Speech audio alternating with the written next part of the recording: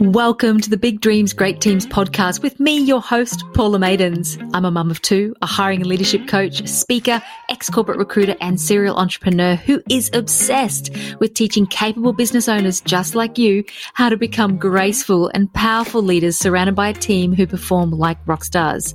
On this podcast, we'll be talking about all things people, business, and leadership because big dreams need great teams. You simply cannot do it on your own. I'm excited to have you here. Let's dive in.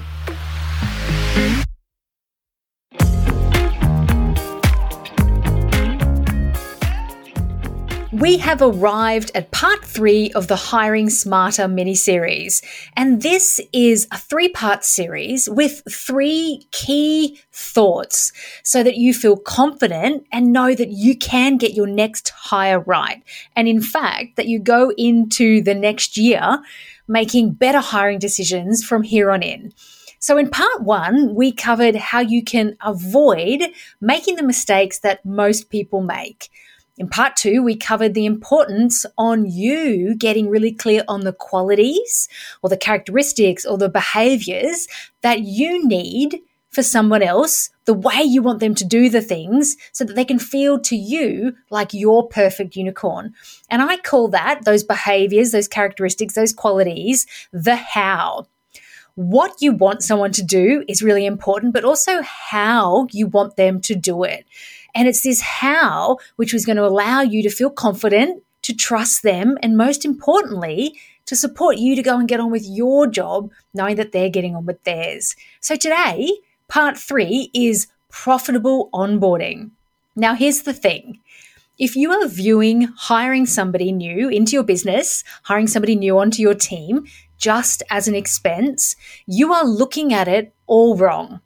Yes, it means more money going out the door. And sure, when cash flow is tight, your brain will probably quickly think about how you could make a saving by not having that person on your team. However, the key to scaling your service-based business in a profitable way, which means adding in new team members, so scaling, being able to serve more people, do more things without you being the one doing all those more things, that means adding in new team members.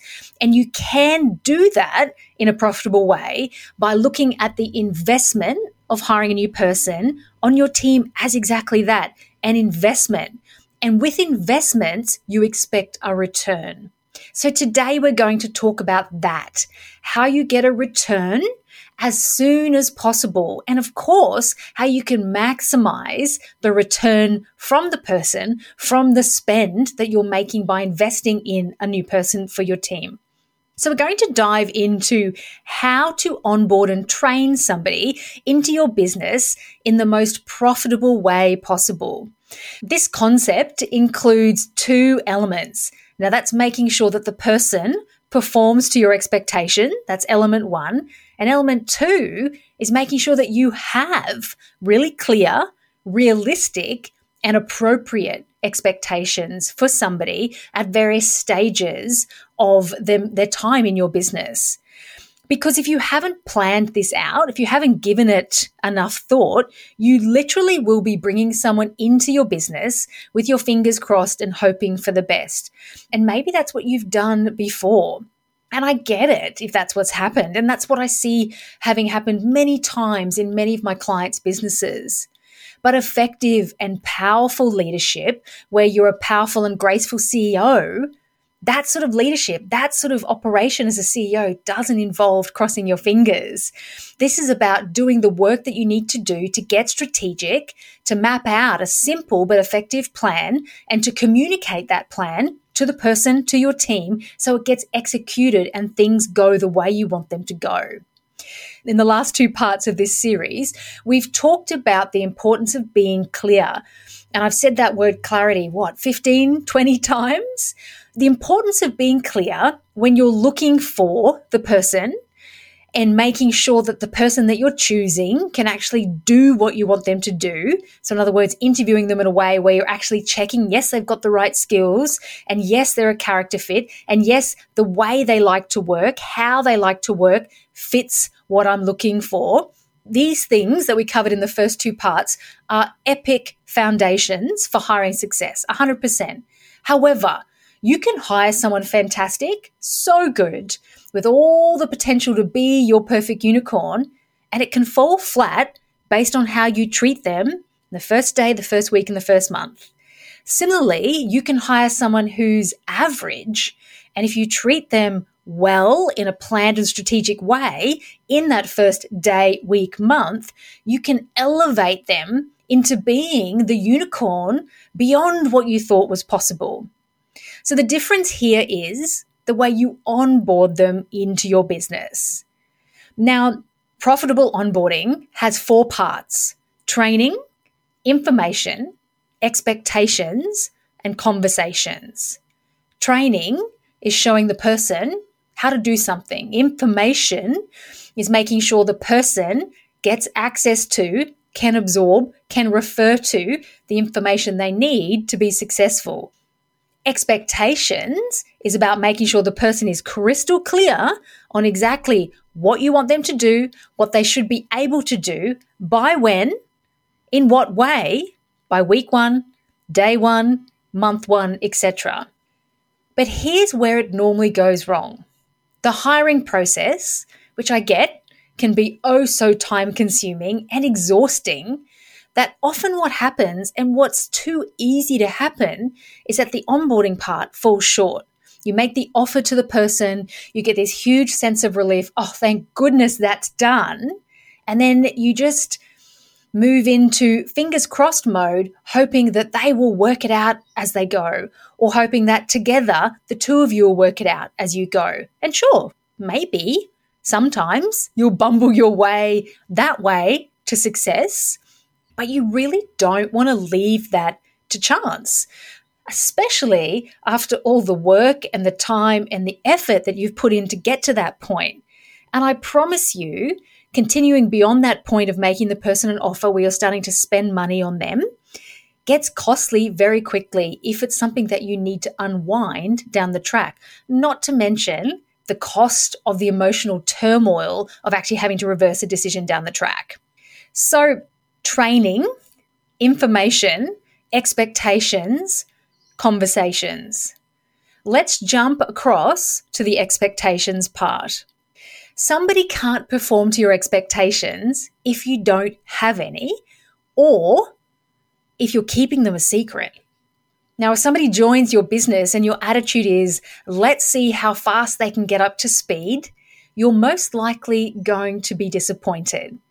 Whereas if you can take your brain forward and think, what would I like them to be able to do after 1 week? What would I like them to be able to do after 1 month? And even lifting your expectations a little to, if they could do this by week 1, wouldn't that be amazing?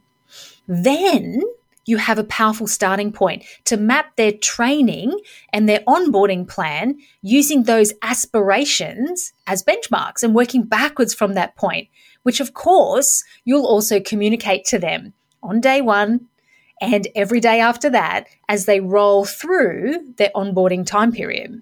Now, let's look at an example. We've talked a lot about a social media manager as an example in this series. So let's use that here so that I can really share and show you what I mean. Let's say that when you're really allowing yourself to dream big about your social media person, let's say that you think about their onboarding journey, the one where you're getting a good return on your investment, so you feel like it's a good investment and your business is getting bang from its buck for what you're paying them, and you're thinking about what I'd like them to be able to do by when, as soon as possible. How would you like them to progress if you held your expectations high? So what would you like them by the end of day 1? What would you like them to know? By the end of week 1, what would you like them to know and be able to do?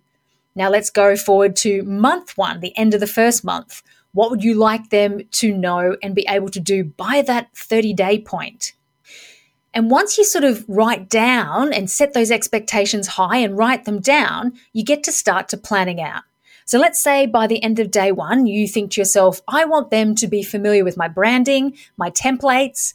I want them to have read, say, at least 20 social posts to get a sense of my tone and the type of images and templates and the overall look of my socials. And of course, I want them to know how and where all the things in the business are saved and found. And let's say by day 3, I really want to see them shifting from learning and observing and checking out all the things in my business to moving into creating mode. I want to start to see them produce some things.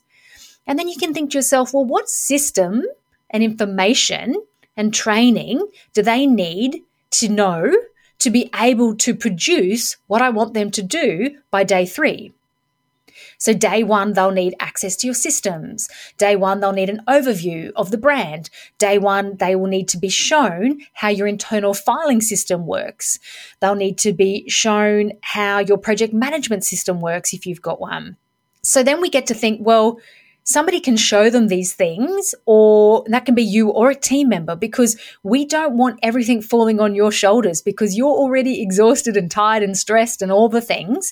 So if possible, we want to share the load, and we can share the load by getting your team member or someone on your team to do some of the showing, or you could record a video up front that they can watch in their own time. And when we think about the reading of the 20 social posts, well, they can do that on their own as well. So what's really great about thinking specifically about what do I want them to know and what do I want them to be able to do and to start doing by when and what, then that's how you create your training plan. And that's how you think, well, what parts of that do I need to be involved in? Do I want them to only hear from me?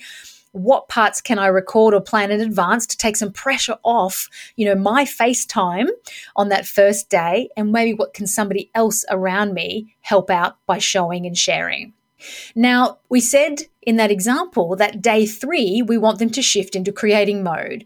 So maybe what you're thinking, and if I can give you an example, is what I want them to create. Okay, how long do I want them to spend in that creation phase?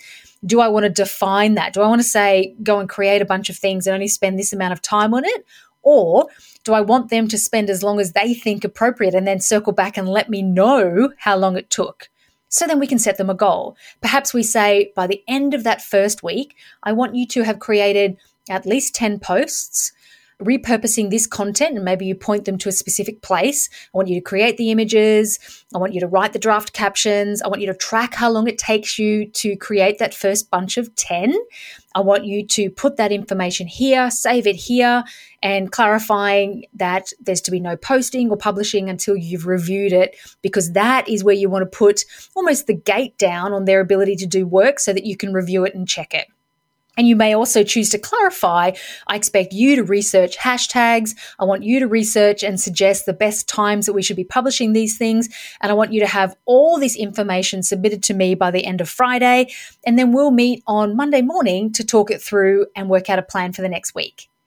Okay, so you can hear from this example how specific I've been, super specific, in fact. And I think you get the gist, and you can choose to keep being that specific for each week in the first month, or depending on the role, you might think, okay, that's only appropriate to really map out the first week, and then we can either map out the second week at the beginning of the second week, or if it's a more senior role, they might be able to start to be more of the leader as opposed to you being as specific with them as what you did in that first week. So, one size doesn't fit all. It depends on the type of role. It depends on how specific you'll need to be about what they need to produce when, because it comes down to your high expectations when you're dreaming big. You might be like, well, by week 2, I really want you to be coming to me with a suggestion of what you would be prioritizing that week, in which case that's what you write down and that's what you tell them. So you want to map out your expectations for at least the first month. And that might be just saying things like, after the first month, I would expect you to be working in a 1 month in advance cycle on content, looking at the analytics regularly. We'll always be meeting on a Monday, et cetera, et cetera. So you're still creating that picture, but without so much specificity. So the point that I really want you to hear there is how clear that was. There's no guessing. There's no crossing of fingers. There's no waiting to see how they prove themselves to an unspoken criteria of success. Because when you're really clear on the specific return that you want from them, being the actions that they're taking and the things that are being produced in a certain way to a certain point, usually things that you can measure, when you get that clear, you can work backwards from that clarity and ask yourself, well, what is my role in setting them up with the ability to be successful, to produce the things? What training do they need? What systems do they need to have access to? What information do they need? What do they need to hear personally from me? What can they learn through a video or through somebody else? What can they absorb on their own? And this becomes the basis and the stuff of a really great onboarding and training program. And I recommend, as I said, that you definitely map it out for the first month.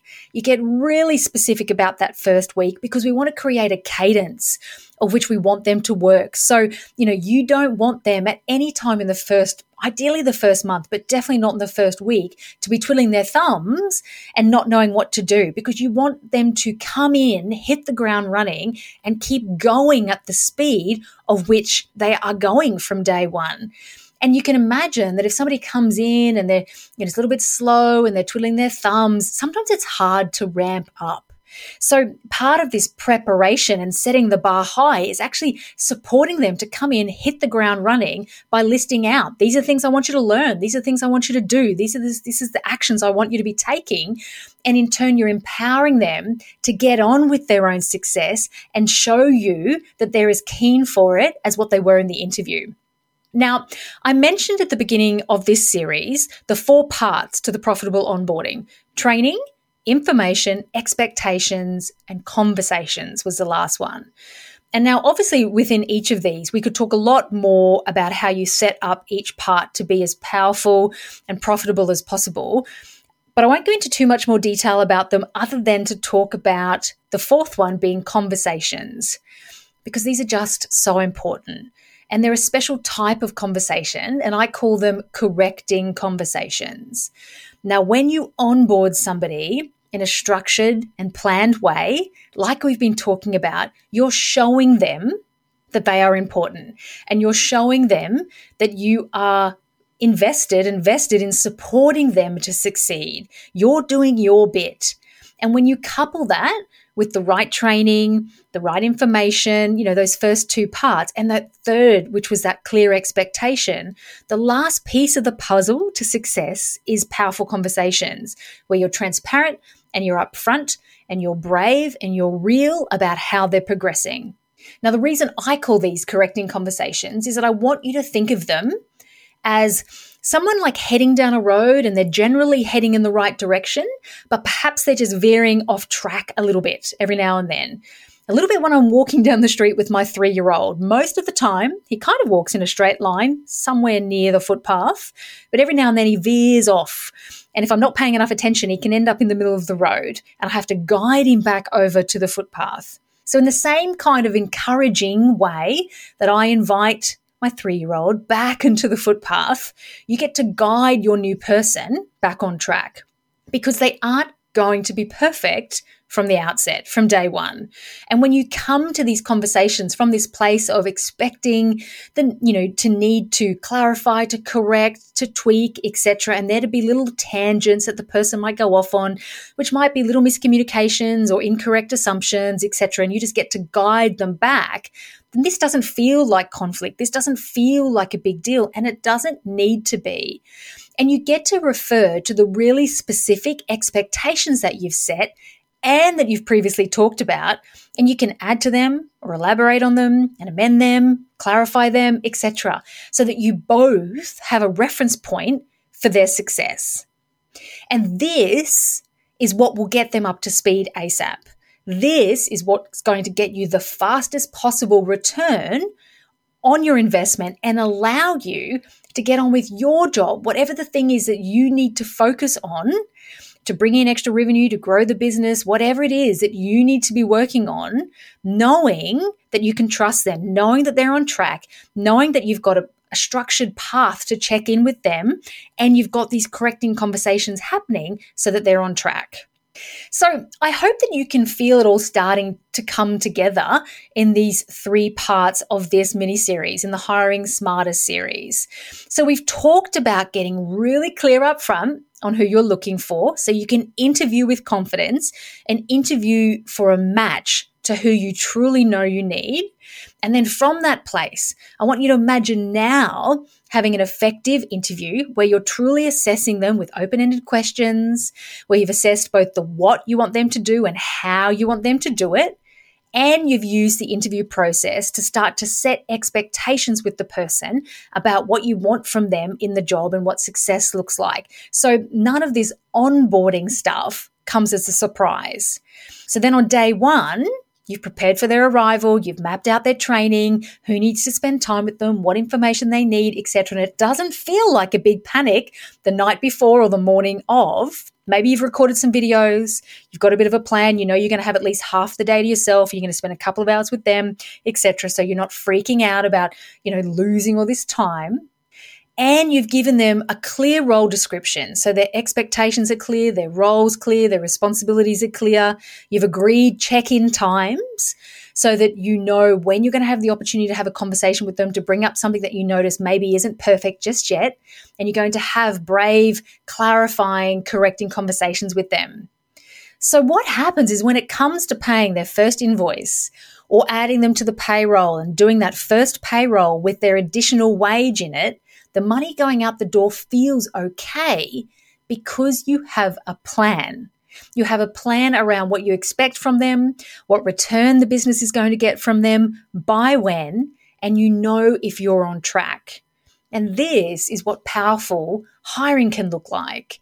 Clarity on who you're looking for, strategy around how you're going to find them, what you're going to ask them in the interview, clarity around who your perfect person is, what you want them to do, how you want them to do it, and moving through that whole process to make a confident hiring decision and planning their onboarding so it maximizes the speed of which they can bring in that return back to your business. And all of this comes together from that initial piece of clarity, from those high expectations of who and what you need from them. And it all flows from there. So if you're planning to hire in 2024 and you want to do it in the most profitable, planned, and strategic way that maximizes your chance of the highest return on your spend, then I really hope that this 3-part series has given you a sense that A, it's possible for you, and B, you can do it well so that you can get it right. And if you want to learn this process in full and get all the exact steps and see the full process, which is my hiring mastery method, then I'm going to be teaching it in early 2024.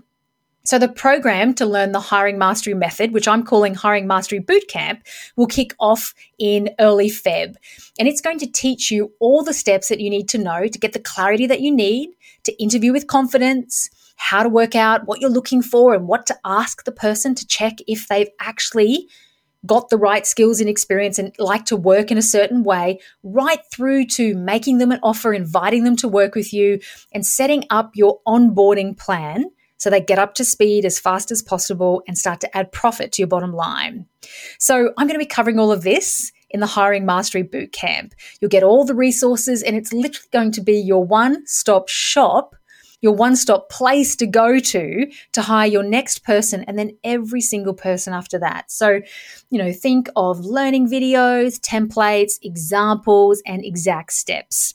And this hiring mastery method is currently only available to my private clients. And I'm really excited to be able to make this more accessible in 2024. So kicking off that program early February. And if that's of interest, then come on over and jump on the wait list so that you can get the details when it's released and, of course, special waitlist offers. You can jump on the waitlist by going to paulamadens.com/hiring-waitlist, or just sending us an email over at hello@paulamadens.com, letting us know that you want to go on the waitlist and we can manually pop you on. Okay, so that's it. I truly hope this 3-part series has really changed the way or enhanced the way you're thinking about hiring your next person.